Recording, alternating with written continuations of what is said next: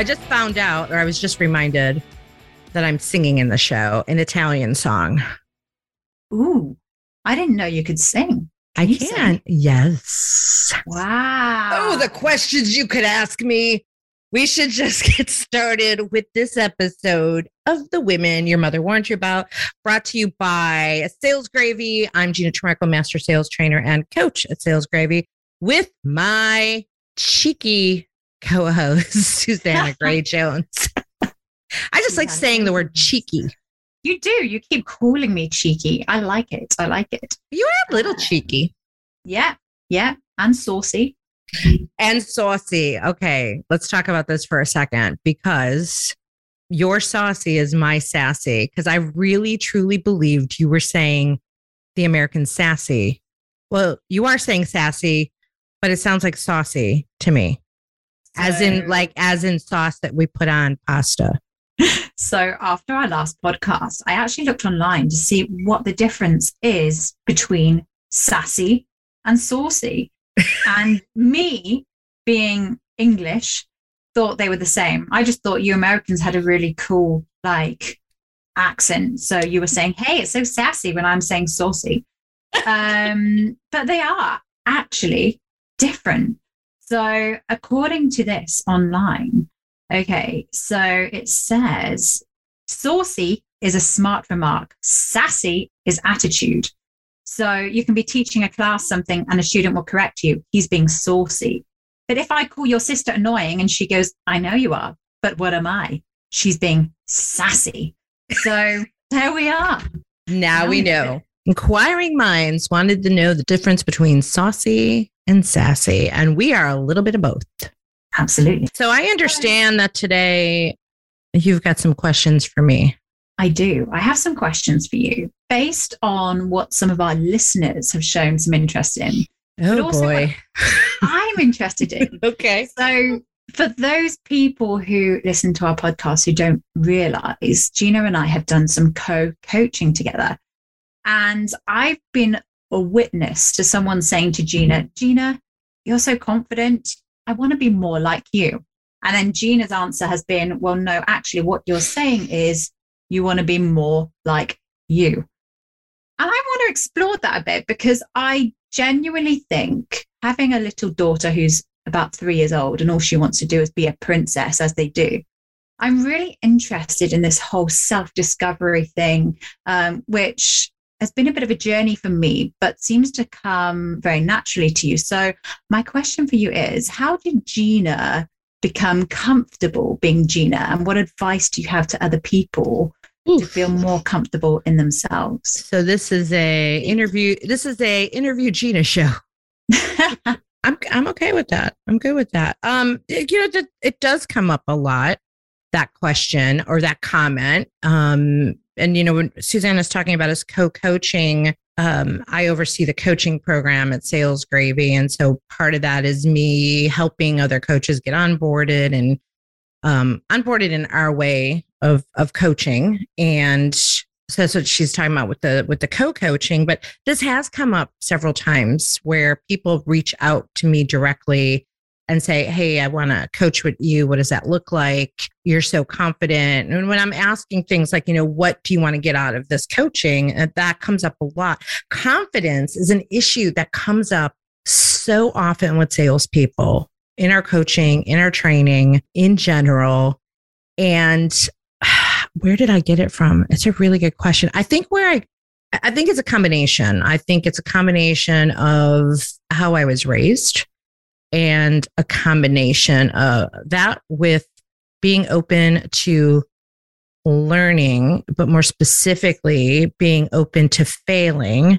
And then you add the third part of that component would be probably my improv and performance background. I think it is a recipe of all of that. So you want me to dive into that, kind of unpack that a little bit? I'm keen to know, was there ever a point where a sort of turning point? Did you ever go into situations and feel, I don't know who I am. I'm lost. I need to feel some sense of reassurance. Oh my God.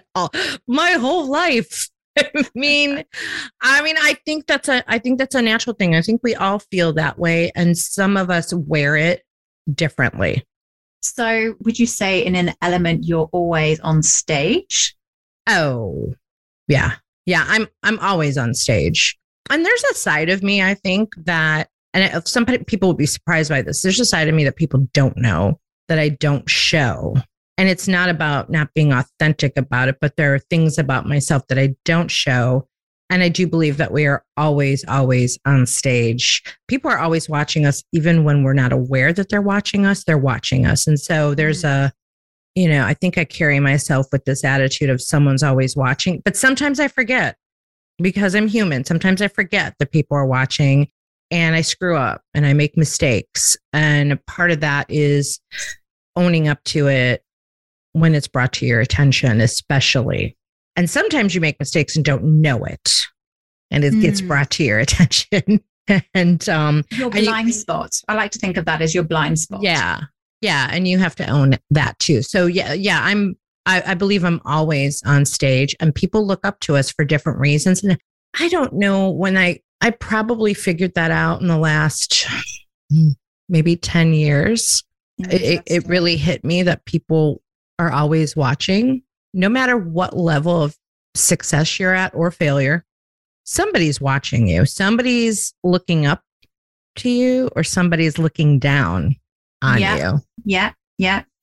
It's interesting, isn't it? Because I spend quite a lot of time getting ready in the morning. And I remember my sister saying to me once, stop caring about what other people think. Just go out and be yourself. Don't spend ages on your makeup. And I used to joke, well, you never know. I might meet Prince William. I'm in London. I might meet Prince William. I might be the next queen. Didn't happen. But anyway, I thought it could. And ultimately, you never know who you're going to meet. This morning, I'm in a coffee shop and somebody calls me and says, I want to work with your company. Where are you? And I'm like, I'm 10 minutes away. He's like, come to my office now. So I got into the car, went to his office. Luckily, I looked presentable. You can just never anticipate any kind of situation, can you? But I think coming back, I thought what you said was really interesting. You said over the last 10 years, you started to feel more comfortable in yourself. Were there any kind of inner truths that you had to kind of confront to get to that point? Yeah, I think the thing that comes to mind, like as a trigger for me of like when that started to gel, is someone gave me this piece of advice. I think of her as my surrogate mom. Okay. Her name is Mary Lou. And yeah, I'm from a big city. I'm from Chicago, and I relocated to a small town in the South. I don't want to say small. I mean, it's kind of small. I mean, Myrtle Beach, South Carolina, the median population is 30,000 or 35,000, and the county population is probably 500,000. So that's small in comparison to a city like Chicago, and small enough that everything is like 6 degrees of Gina Trimarco. Like everybody seems to know everybody in some way, shape, or form. So there's a lot of, how do I say this? There can be pettiness and conversations behind your back, people talking about you. You're always going to have that, but it's more noticeable in a smaller ecosystem, right? So there was someone who was just talking smack about me, and it really hurt me and affected me because it was someone I actually looked up to as a role model. And it was someone I had gone to advice for, living in this new community. And she ended up just smack talking me a lot. And it really, really hurt my feelings. And I'm super sensitive. And I don't think that's another thing. I think a lot of people don't realize how extremely sensitive I am.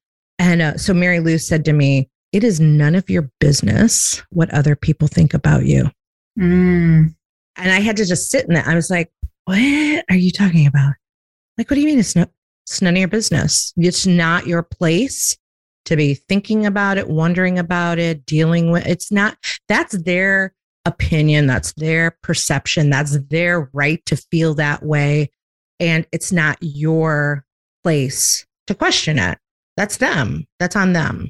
And so that was like probably the first step for me in putting myself in that mindset constantly. Now, this is not like oh my gosh, that solved that problem. I still suffer with worrying about what people think. Like it's just it's just, I think, natural and human, but you have to switch your mindset and be like, you know what, that's on them. That's their perception. That's fine. And I think that's really come to serve me when it comes to business and sales and ideal clients, right? Like, I'm not everybody's cup of tea. I'm just not. And that's okay. Yeah. And I think that's really important because we do put ourselves out there as salespeople. And we're aware about the reptile brain. We're aware that being rejected is not nice. But I think once you get over that and you recognize it, you can really start to sort of pick that up. What would you say to salespeople who are struggling with that sense of self? And we had one listener saying that she sat in an office every day and she really struggles just to have that confidence to fail in front of other people.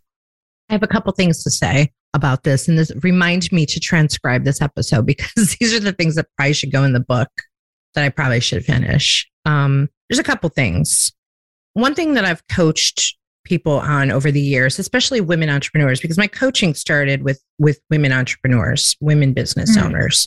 The quickest way to get to confidence is trying things and failing and getting up again and doing it again and doing it again and doing it again. That would be number one. Number two, be open to listening to what people have to say to you that's positive, right? When someone gives us a compliment, and I think we struggle with this as women more than men do. And I'm not trying to make it a man-woman thing, but this is my opinion. If we get a compliment and we're like, oh, no. Like when someone's like, you look good today. Oh, no, I just wrote out of it. Right? We have a hard time of accepting the compliment and just saying, thank you. Now, tangent on this, I remember this as a child, which I forgot to mention the whole childlike mindset of confidence. I remember as a child, one of my cousins saying to me, you've got the prettiest eyelashes. Now I've got really long eyelashes, but as a child, obviously they were super long. And I said, I know, as precocious as possible, like, I know. And interestingly, I got to remember this story because this is so much about childlike. That adult said to me, you shouldn't say that. You should just say thank you. I was like, it was squashing me going, I believe in myself that yes, I do have pretty eyelashes, but I was like being told, I was being schooled. Don't be that way. Be proper and say thank you. Yeah. So that's a fine line to balance of like, yeah, you're right. Yeah. With thank you. Blending those two and then completely getting away from, oh, no, that's not true. That's very English. We're very self-effacing. Yeah. So those would be two things. You've got to put yourself out there and try and be vulnerable and be willing to make mistakes because someone is actually looking to you to do that. And you're actually inspiring someone else without knowing it. So if you have this attitude of like, I'm failing for the purpose of other people succeeding. Ooh, I just came up with that. I'm failing for the purpose of other people succeeding. Something happened last week. Right. And I write that one down so I remember it. Something happened last week that was a repetitive situation that I'm dealing with at work. And that was frustrating me. And I put in an email of like, here's what's going on with this situation. It's getting everybody up to speed on it. It's something called technology. Mm-hmm. And I signed it, your favorite big mouth. And so one of our colleagues messaged me back with like, hey, big mouth. And I owned it because I'm often the squeaky wheel troublemaker sometimes. I think I'm perceived that way. Let me put it that way. Because I voice my opinion and my thought, or I share information that others are afraid to share. Does that make sense? Where I'm like, wait, why is not everybody sharing this information that this is something that needs to be, fixed or taken care of or improved? You speak out. I speak out because I don't have bad intentions ever. I always have good intentions to move things forward, to make things better. And the only way you can do that is sometimes to speak out, because if you're too afraid to speak out, change isn't going to happen. Exactly. And I think sometimes it's like in school, the kid who puts their hand up the most to say that there's a problem is often seen as the problem kid. Yeah. Were you the problem kid at school, Gina? Hell yeah. Yeah, I was that kid that there's a meme on this on social media. I was that kid who, on every report card or every parent teacher conference, it's like, Gina's very smart, but she talks a lot. I was that kid, right? I was that kid at the back of the room. So I think there's a piece of that I do believe is genetic. Especially all the research that I have done recently on creativity and the fact that children are born geniuses, and by age 5, they're 98% genius, but by age 15, they're 12% creative genius. And so much comes from our childhood, I think, and it's interesting what you're saying about that was there when you were very young. Mm-hmm. And do you feel that, you said in the last 10 years you've changed a lot, but do you feel like there was always a bit of Gina that, you say loudmouth, but had a lot to say? Well, yeah, 100%. 100%. That Gina was always there. And I think, as an adult being seen maybe as a loudmouth or as a rebel rouser or someone who stirs the pot. I know I'm using all these different idioms that maybe will not translate overseas, but I think part of that comes from the fact that I have been able to hold on to some childlike ways. And I'm saying childlike, not childish. I want to be really clear. And this came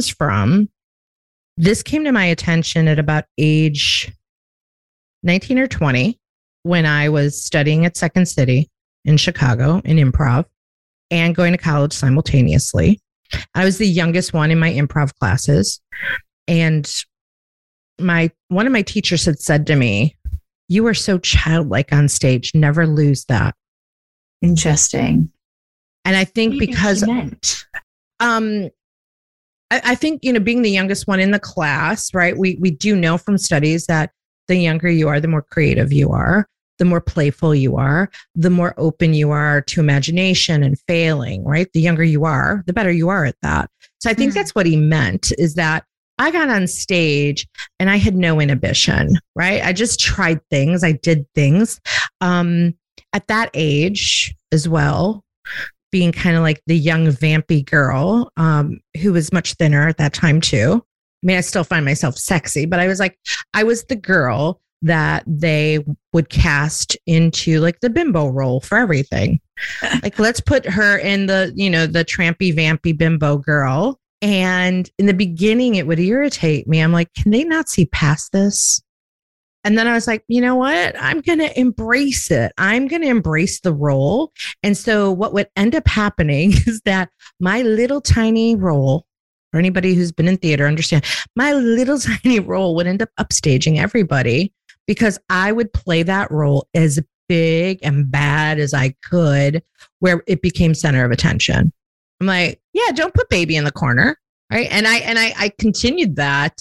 Theater's always been in my blood on the side as a side hustle or a side. Well, I mean, I owned a theater for 12 years too, but I just learned if someone's not going to recognize my fullest potential, only I can do that. Yeah. And that's so true. One thing that I always think is we have a sense of self, who we want to be. So for me, I like to be a kind and compassionate person, but I also want to be popular. Okay. I think a lot of us want to be popular. Yeah. And part of being popular, sometimes popular. Oh, sorry. Popular. You're gonna be popular. But part of being popular sometimes means doing things that you think people want you to do and to be liked, opposed to who you actually are. And that's something I struggled with myself. I mean, I grew up with having strong dyslexia and dyspraxia, and I was this blonde girl who would be quite clumsy, and they used to compare me to Legally Blonde, the girl who would always be tripping over and say really dumb things the first thing in my head. And I remember because I got into Cambridge University, and a girl turned to me and she said, "Suze, what are you doing here?" And I was like, I go here in the Legally Blonde way. And she just didn't believe me because I was the kid who struggled with learning disabilities and things like that. But what she didn't understand, I also had to try that bit harder to do well at school. People saw me struggling, but actually I was working a lot harder than they were. I was like that duck, just paddling. Yeah. And I think at some point, I used to hide and just not tell anyone that I had this learning disability. At one point, I just thought, you know what, I'm just going to tell people. And it made me so much more confident in myself. I didn't feel I had to fit into this box that everyone else has to. And I've noticed that about you a lot since I've known you. You expose your vulnerabilities, even when it comes to pitches and presentations. You know, you're very open, and that makes people relate to you a lot more. You expose yourself in ways that maybe other people don't. Mm-hmm. Do you think that's fair? Yeah. 100%. Yeah. And here's some words from our sponsor, Jeb Blunt at Sales Gravy.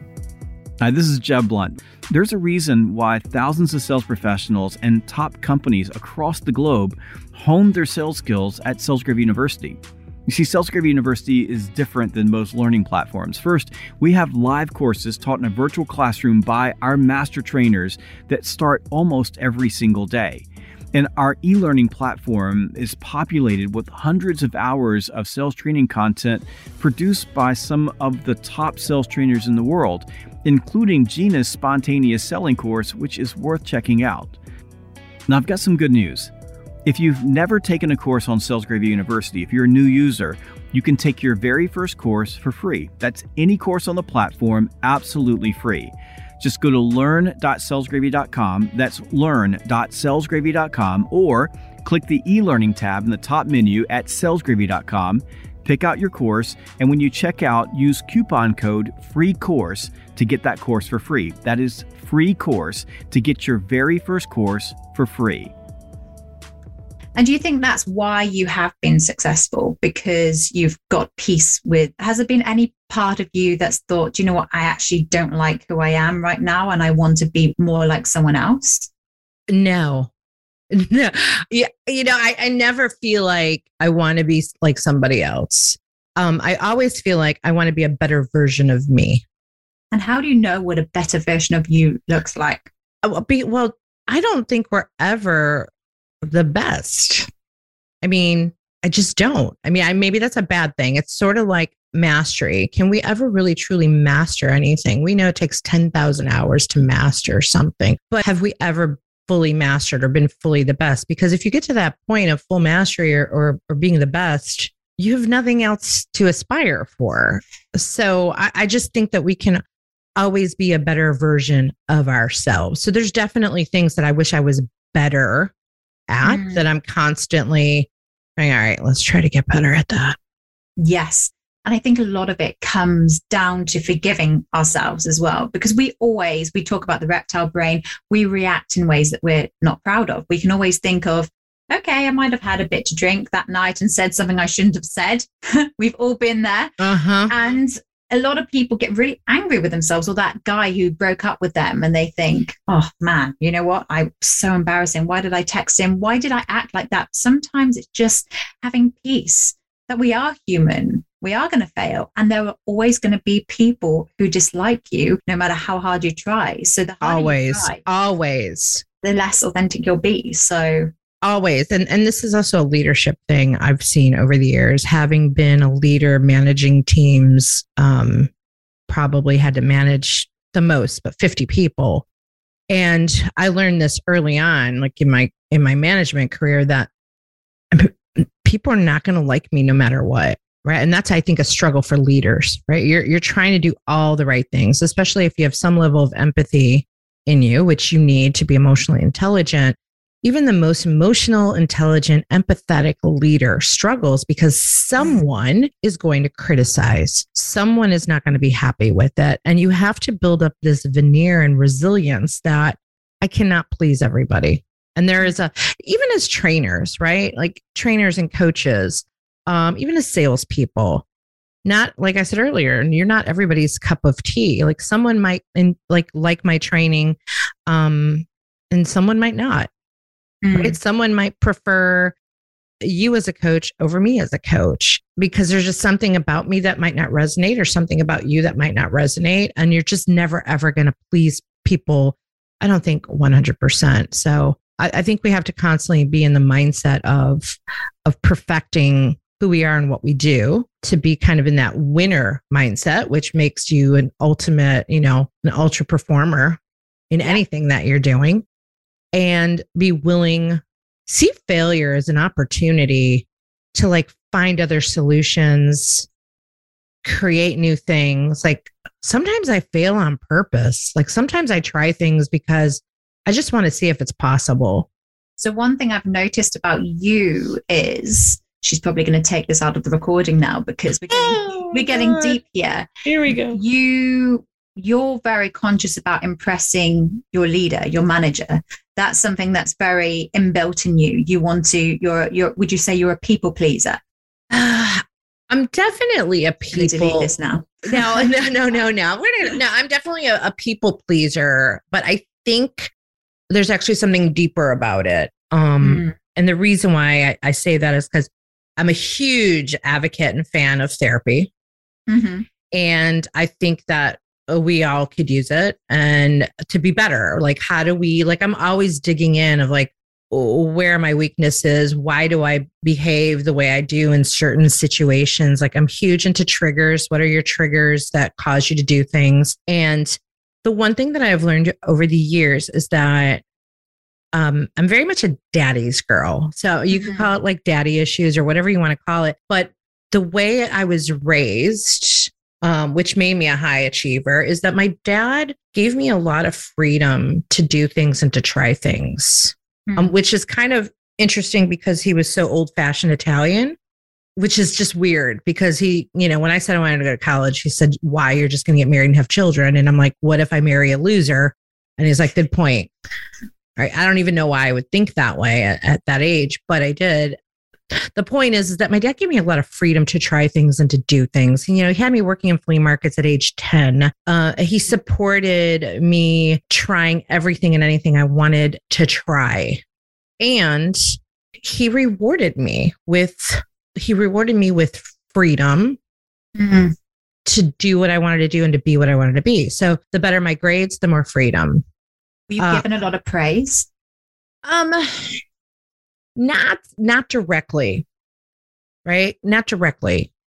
I just know that when he was pleased, he would he's kind of, it's so funny. I really learned how much my dad adored me, so to speak, after he died. Like, because his friends would tell me things and his friends would be like, oh, how's that internship at ABC? And how's this and how's that? And I'm like, how did they know all of this? And apparently, he talked about me a lot. He didn't necessarily directly praise me. So what I've learned is I don't need direct praise because I didn't get direct praise. I just got freedom to be and freedom to do. And on the occasionally you would hear him brag about me. And brag about me over my brother, which created all kinds of tension in that family world. But he kind of put me on a pedestal. Really? Yeah. Like Gina could do no wrong kind of pedestal. Not direct praise, but again, a lot of freedom. And it came back indirectly, right? Other people would tell me the things he said about me, if that makes sense. I mean, that the praise would come indirectly. So I didn't necessarily need, I guess that shaped me from childhood, that as a person, I don't need direct praise. I understand. Yeah. Right. I don't need direct praise. But I need you to trust me that I'm going to achieve and make you happy. So one thing that I think makes you stand out as a salesperson, having observed you, is you were extremely disciplined, and a lot of you. Am I? Do tell, because I don't think so. But go on. I think you're on track for President's Club here at Sales Gravy, and I think one thing that you often say is, "I'm very busy. You're working very hard," and a lot of listeners in the UK who I've been speaking to have been speaking about the challenge of working from home, motivating yourself. And Gina Trimarco is a motivated person. Is that true? Would you say? And what keeps you working hard? What keeps you disciplined? Because you're not micromanaged here at Sales Gravy. You make your own money. You can do as little or as much as you want. What's Gina's motivator? I got a couple motivators. I don't think there's any one motivator. I think you have to have a combination of intrinsic and extrinsic motivation. I like money. That's a motivator. I like money because I like to take care of myself, support myself. It's always been who I am. It's in my DNA. It's part of me. It's how I was raised. So that's a motivator. I'm on my own, right? Like out of a divorce. It's been, a little over a year that I've been divorced. There is something, scary about that when you're getting out of a marriage because, you're in a marriage and sometimes you feel like there's a comfort or a net that you have together with someone. Not true, by the way, in all cases. So I think, I'm motivated by being able to support myself, take care of myself, but also be able to take care of the people in my life that are important to me. And then I'm motivated intrinsically by competing with myself. Like I love to compete with myself to see if I can do something. Like, let me see if I could close that deal. Let me see if I could go after that. Let me see if I can create this as a solution. I was messaging you over the weekend about some ideas I have for our coaching program. I'm like, let me just try this idea. So I'm motivated by the win, if that makes sense. Yeah, no, I love that. I love that. And do you have like daily habits that you stick to, like rituals? I do have a couple of them. Sometimes they get a little bit out of whack and they're not, perfectly consistent. But a couple of my rituals have been, when I get up in the morning, I journal a little bit, right? So I journal a little bit, meaning I write down things I'm grateful for. Mm-hmm. I write down things I did well the day before. And I write down things that I want, things that I desire, my goals. So it's like, it's called the Trinity. So it's 3 gratitudes, 3 props, so to say, prop yourself up, and then 3 desires, right? So I write those 3 things down every day. And that gives me perspective on when I may be feeling down about something. I'm like, all right, just be grateful for this piece of it. And it helps me turn things around because we teach us at Sales Gravy, the negativity bias. Like we just, as humans, we're wired to go negative and we just go there. And so the gratitudes and the props help me get out of negativity. Yes. And I think that's why what we're talking about is so important, like knowing yourself. And that mindset, if you don't know yourself, you're not going to know how to change your mindset. You're not going to face the truth. Yes. And you're not going to be able to explore them. And sometimes the truth is ugly. I had to admit the dyspraxia. I had to admit the dyslexia before I could move on from that. In the same way that my boyfriend, my husband even, he's my husband now, on our first date, he said to me, he mentioned something because he's got scarring on his face because he's had acne scars. And he mentioned something about it and brought it to the surface. And that kind of got over that kind of awkwardness of it, if that makes sense. So sometimes we just expose them and they're on the table and we feel a lot better about it. Yeah. But we're getting very deep and personal now. I've got a really curious question for you. So I am guest or auditioning co-host on your awesome podcast.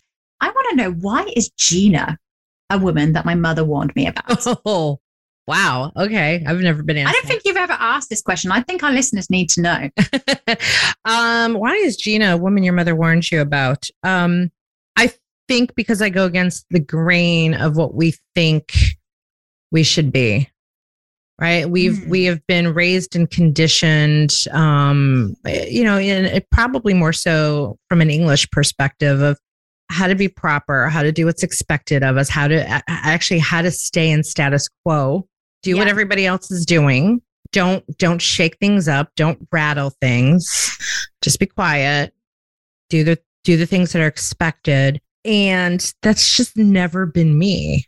Mm. And I think it's because I had a father who encouraged me to be precocious. And interestingly enough, my mother was completely the opposite of that. So I had a horrible relationship with my mother who hated that about me, but my father loved that about me. Yeah. So I mean, what makes me a woman your mother warned you about is that I do things that I want the way I want to do them. I do things outside of the box. I do things that might stir people up a little bit. Sometimes on purpose, and sometimes completely accidental. Watch out. Watch out. Sometimes intimidated by you. What's that? You think you're intimidating? Yes. I've been told that. So I've had to embrace that, because when I first heard that, it bothered me and upset me, because I was like, no, I want everybody to love me. But if that's how people perceive you, that's their perception. That goes back to, that's their perception. And it's none of my business that that's their perception. Now, that doesn't mean I'm not coachable on how to be a little bit better, meaning this came up early on with Sales Gravy. One of our colleagues had said something to me about my emails being kind of short and curt. And I'm like, well, it's direct and to the point. It's email. Like, I don't have time to send you a fluffy, lovey-dovey email. Like this is for, and I believe email is for like quick communications. Sometimes you have to put some additional stuff in there. But I can be warm and fuzzy in a conversation. I get that 100%. And you are quite quick and straight to the point in your emails and your messages. And I've been accused of that as well. And I think it can be the danger of email. And that's why I always say to people, just pick up the phone. Just pick up the phone. Oh, 100%. There are many things that need conversation and should never happen in an email. And people still do that. Again, get to the point in that kind of communication, because people are busy. But going back to the intimidating piece of it, I want to elaborate a little bit on that too, because I think when we intimidate someone, that's their problem, not ours. Why are you intimidated? Especially if I didn't do anything intentional, right? Sometimes the word intimidation can be perceived as bullying along those lines, right? Like, I'm not trying to intimidate you. We own our emotions. We own our feelings. So nobody can make you feel anything. Nobody can make you feel intimidated. Nobody can make you feel happy. Nobody can make you feel sad. Even with my significant other, back in the day, I might have said, oh, you make me so happy. But no, right? Like I've actually recalibrated that. I'm like, you do things that make me happy. Yes. No, I love that. I feel happy when you do those things. Yeah, good or bad. I feel this. I feel sad when you do that, because, oh my gosh, I'm going into like framework, right? This is like ingrained, right? I feel this way when you do that because, right? And a lot of times I own up and go, because I've got this trigger. Because that reminds me of something in my past. It's not you. It's my problem. I just said this to him last week. I'm like, it's my problem. I just need you to know I'm struggling through this issue right now. You need to be aware of it, but it's my problem to solve. Yes. You're taking ownership of your reactions, basically. Yeah. You're not putting it on that other person. Yeah. So if you're intimidated by me, shame on you. Yeah. Well, I'm not intimidated by you. I think if people were to look at us, I won't go into the whole story, but I once auditioned to go on The Apprentice. Do you guys have The Apprentice in America? Oh my gosh, yes. So I got through to the final 60, which was great. I was a bit younger than what I am now, probably about 7 years ago. And they got me on camera and they said, okay, Susanna, what's different about you? And I said, I think of a song in every kind of situation. And they said, okay, so what song are you thinking now? And I thought, what do they want to hear? So I started dancing and singing, I'm a survivor, I'm gonna make it. And the guy literally looked at me like, no. And I knew I'd completely, because I was trying to be on show. I was trying to do what I thought they wanted me to do. And it was an epic fail. I mean, don't get me wrong, I'm glad I didn't get on the program anyway. No offense to anyone who's on the program, but essentially it wasn't my path. But I think, yeah, it's a great example of when we are trying to be something that we're not. And we all do it sometimes when we're in situations that we're uncomfortable of. But they described me as an angelic assassin. And I think when people look at me, they see, oh, she looks very sweet. She's very English. She's very proper. But there's a cutting edge. Whereas I think when they see Gina, they see more of a feisty being. And that's not a bad thing. You know, there's part of me that wishes that I was seen as more feisty and it wasn't just in here. But, you know, we see people how we see people, don't we? And I'm happy being an angelic assassin, if that's what they name me. But sometimes it doesn't serve me to be the feisty looking one. Sometimes, it's a struggle and slightly irritating because at any moment I could change that and be like, all right, Gina, be proper. Don't be feisty, be status quo, be quiet. Like I could do that, but I think people would see through it and I would eventually struggle. And I'll tell this one last story because it's time for us to wrap up. Because of course I have to go on a sales call. Several years ago, I'm not sure if we were married or I was just with my ex-husband. I was with him for 19 years total. Well, 18 because I had to separate. Yeah, we have to, in order to get a divorce in South Carolina, it's a long process. So he had insecurities and I think was intimidated in somewhere. It's just insecurities. I know I'm actually putting this out on air, but he doesn't listen to the show. He had said he would get really irritated with me in a small community where I owned an improv comedy theater and people knew me and I was still am very involved in the community. So I'm known. My best friend jokes about this. Like he has stickers made that say, I know Gina. He's now made new stickers that say Gina knows me. Like it's just silly. But my husband would get so irritated when people would come up to me in public places and be like, oh my God, Gina. Like no matter where we go, people know me somewhere. And it would drive him crazy. And he would say, and he owns a business too. We were both business owners in the community. And he'd roll his eyes and he'd say, can you stop talking about yourself all the time? Ooh. And I'm like, and I took it, I took a step back of like, am I doing that? And somebody else in our lives supported his comment on that, which really upset me. And because I said, well, what is your advice and suggestions? I'm coachable. I'm like, people come up to me and go, hey, Gina, they recognize me. They start asking me questions like, what's going on with the theater? And I'm present on social media. I'm like, what do you want me to say? What should I do in that situation? I'm not walking into a room and being like, hey, I'm here. Like, I'm not doing that.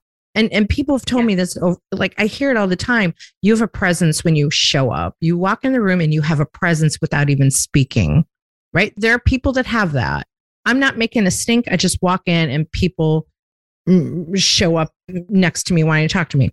So he said, well, you could change the conversation and reroute it to me and start talking about me and saying, oh, do you know my husband, so-and-so, who owns such and such? Did you introduce him? Did you say, oh, this is my husband? Or usually, but I mean, like if someone comes up to you and you're in a conversation, you're not going to be like, oh, yeah, hi, here's my husband. Like you have to transition organically into that, right? Like I know how to do this. It's called networking, right? So I said, okay, all right, I hear you. And being a more traditional, a little more conservative, another thing that would surprise people person, especially in a relationship, I'm like, if that is going to make my husband happy, that's what I'm going to do. So I started switching to that concept of someone coming up to me, knowing me, and I'd be like, oh, and I did that thing I didn't want to do of like, oh, yeah, hey, do you know my husband? And I would just go into that every single time and put him in the spotlight, pull myself back and shut up like a demure little girl. Yes. And it was painful, not because I needed the spotlight. I felt like I was being so fake. Have you ever seen the film The Holiday? I don't think so.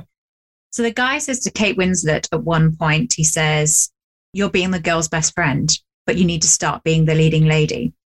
I feel like maybe your ex-husband thought that he was the leading actor, and he didn't want to be the best friend in that scenario. Yeah. So maybe that was where there was a conflict. I don't know. I mean, I don't know anything about your relationship, but maybe that was where there was a conflict in characters. So the point to that is you cannot try to be someone you're not to make someone else happy because of their own insecurities. You can't. And so that's why it's so important to be aligned with a person who supports you exactly as you are, or buys into you exactly as you are, whether this is personal or professional. This is why it's so important to be aligned with who's the right client for you and who's the right vendor, right? This is why it's so important to be aligned with who is the right significant other for you. There's got to be that alignment of unconditional love and likability. Absolutely. You've got to love yourself before you fall in love, but you've got to love yourself before you close that deal. I've got one final question for you. If someone was to play Gina Trimarco in a film, who would it be? I've had this question before, and it's the same answer because I don't think I have a new answer, and it would be probably Marissa Tomei. Interesting. Why? I don't know. The Italian features. Some of her past characters maybe I resonate with. Although recently someone posted a video of, because I'm in a show right now and in rehearsals for a show. Somebody recently posted a video, actually my co-director posted a video of Sophia Loren dancing. I have to repost it. And the commentary was like, this was Gina Trimarco last night at running rehearsal of because I've never seen Sophia Loren in that where she's like literally shimmying her shoulders all around the room. And I'm like, oh my gosh, that is so me. So me. So if Sophia Loren could play me, that would be another, maybe her. Yeah. Love it. Love it. I can't wait. When's the movie out? Gina Trimarco, the movie. I don't know. I'll have to ask my agent and get back to you. I hope this answered some of your questions. It did. Do you know what? Have you ever been in this situation before on a podcast where someone's actually been asking you questions? Because I think it's interesting. We see a softer side to Gina today. And I think it's very fascinating. I often notice you try and glaze over questions when I fire them back at you. So I was determined on this episode to get a bit into the history of Gina Trimarco. Do you feel good about what you got? I've got more to get out of you, but we've got more time. So another episode. Well, maybe another episode, and maybe we'll dig into more about you on the next episode. That's what I'm thinking. Sassy and classy. Sassy and classy. Hey, Warners, we got to get out of here because I've got a sales call to be on. And I'm sure Susanna does too. So thank you, Susanna, for this gentle interrogation. No problem. To learn more about me, to learn more about our show, go to womenyourmotherwarnsyouabout.com. You won't see Susanna there quite yet, but I'm working on that. I'm a little bit behind. One of my things I'm working on the website. And find us on all the socials and, of course, salesgravy.com. You can find both Susanna and I on that website. And hey, check out salesgravy.university. That is the place to be to take your sales game to the next level. So check that out. Thanks to Sales Gravy for sponsoring this podcast. We are so grateful to Jeb and Sales Gravy for that. But we got to go. So what is a good way to say goodbye to people in the UK? Is there a popular phrase?